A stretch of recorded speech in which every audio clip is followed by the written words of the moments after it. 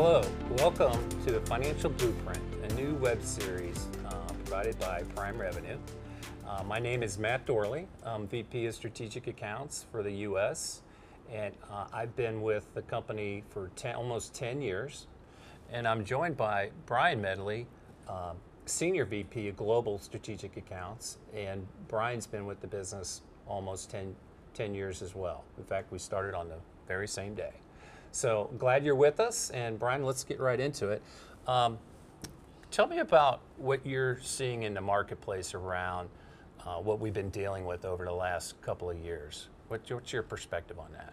Well, the one common theme you hear everybody talking about are disruptions, right? And we've had a number of disruptions over the past couple of years, from global pandemics to supply chains to delivery schedules.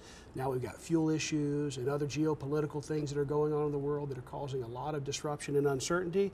And so when we look at that, what that's really impacting is we see things in the stores having trouble keeping shelves stocked and businesses delivering, it's disrupting supply chains. And that's causing a lot of stress in businesses today.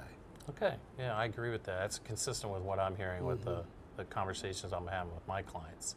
So talk about, what are one or two pain points or concerns that our clients or prospects are dealing with today and probably will continue to deal with? Well, one of the things you're looking at is, how do we de-risk the supply chain? It's the risks inherent in the supply chain. And so when they look at the things that are causing this kind of risk and disruption, one of the things CFOs and other executives are looking at is, how can we reduce the risk in the supply chain? How can we get ready to prepare to grow and set up our defenses so that we don't have a problem like this in the future? You know, the volatility and uncertainty is, from what I'm learning from my clients, is having a massive impact on working capital. Yes. So working capital, it's all about your cash flow and being able to fund strategic initiatives. So that kind of relates to that volatility that you're speaking with. How about, what are specific steps that clients are implementing to help deal with some of that volatility? Well, there's a number of things that customers and companies have been implementing over the last couple of years, and really before, but especially in the last couple of years. And one of them is improving working capital by implementing supply chain finance. And supply chain finance is able to let our buyer clients improve their working capital by being able to have more cash to invest in the business, as well as helping the suppliers in their supply chain get access to capital whenever they choose. So it helps them weather the disruptions as they face different challenges in the supply chain. Another thing that they're doing is, you see companies that are starting to build inventories, because part of the disruption that we've seen through all the things we talked about in the supply chain is companies are trying to carry more inventory on hand, both in finished goods as well as in parts and processes that they need to manufacture those goods, so that they can continue to deliver on time. Both of those are requiring more working capital. Another thing we see companies doing is they're looking at reshoring their manufacturing.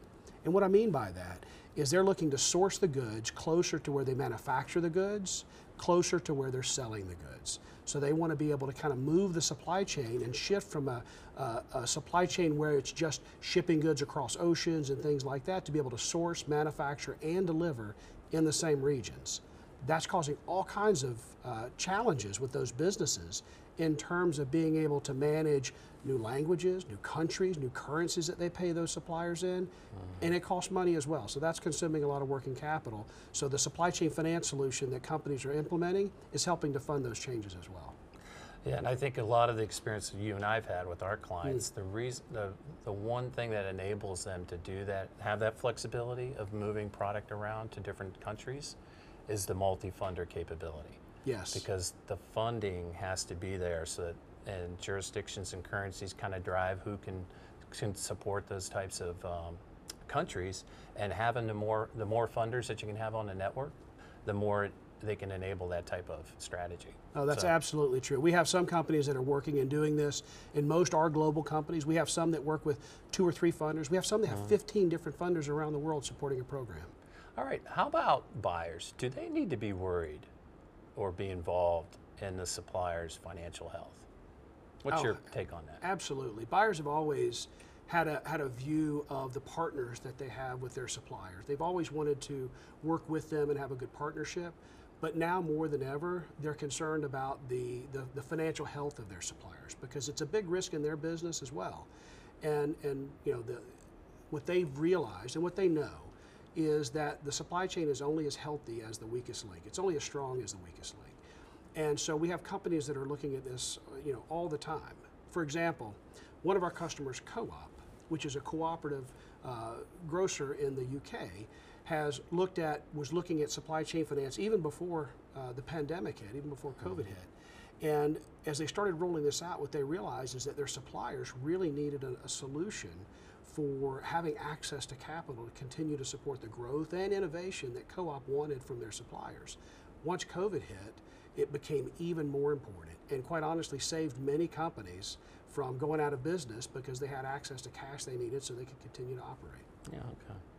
A couple points there. Well, I've been learning from our customers during the pandemic that the supply chain finance offering is actually improving their standing with their suppliers because everybody's trying to get access to the same materials.